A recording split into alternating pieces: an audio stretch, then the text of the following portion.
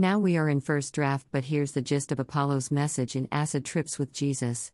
More good news, the book will be available early and at tag if you want a signed copy in a new path. Apollo/the Sun. What gift can help you and make you shine? After natural talents are recognized and fine-tuned, others will slowly recognize your natural talent.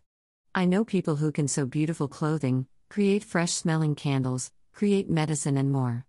Some folks do it for a side business, and some do it full-time. They use their natural gifts and talents to assist the community and can share and teach others how to do their craft as well. Even selling clothes is a talent because as a woman you all know we love to shop. Shopping itself boosts the community and supports local artisans. Apollo is all about covering your weakness and letting your strengths shine forth. You won't be good at everything, but you can be good at some things.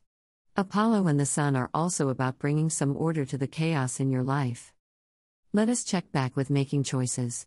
Sometimes too many choices create a sense of apathy. Not enough choice creates a sense of restriction. This is why a high priestess who can make you aware of your natural talents is a valuable resource. A teacher can also fill this role.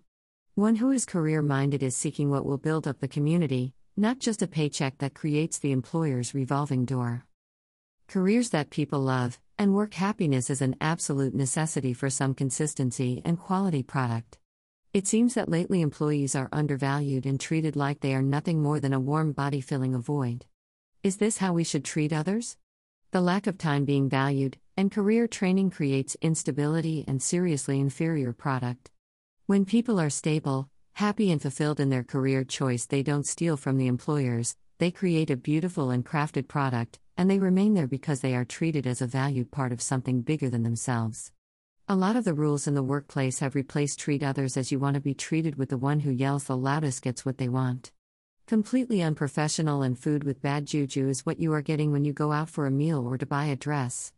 When you are a shithead boss, your employee is a grouch who drinks and beats his wife. Get to the root of the problem and then don't ask me why the younger people refuse to work. You treat employees as though they are slaves to your whims and fancies. No one wants to be in this kind of unstable environment. See how no one addresses the elephant in the room. Unhappiness is being bred by employers and business owners who need a lesson in valuing other people.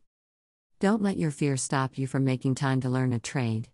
We now have the internet, which encourages us all to make and sell products or to work from home and adjust a career to suit our needs. Hospitality shouldn't extend to only your guest or client but to everyone, including employees.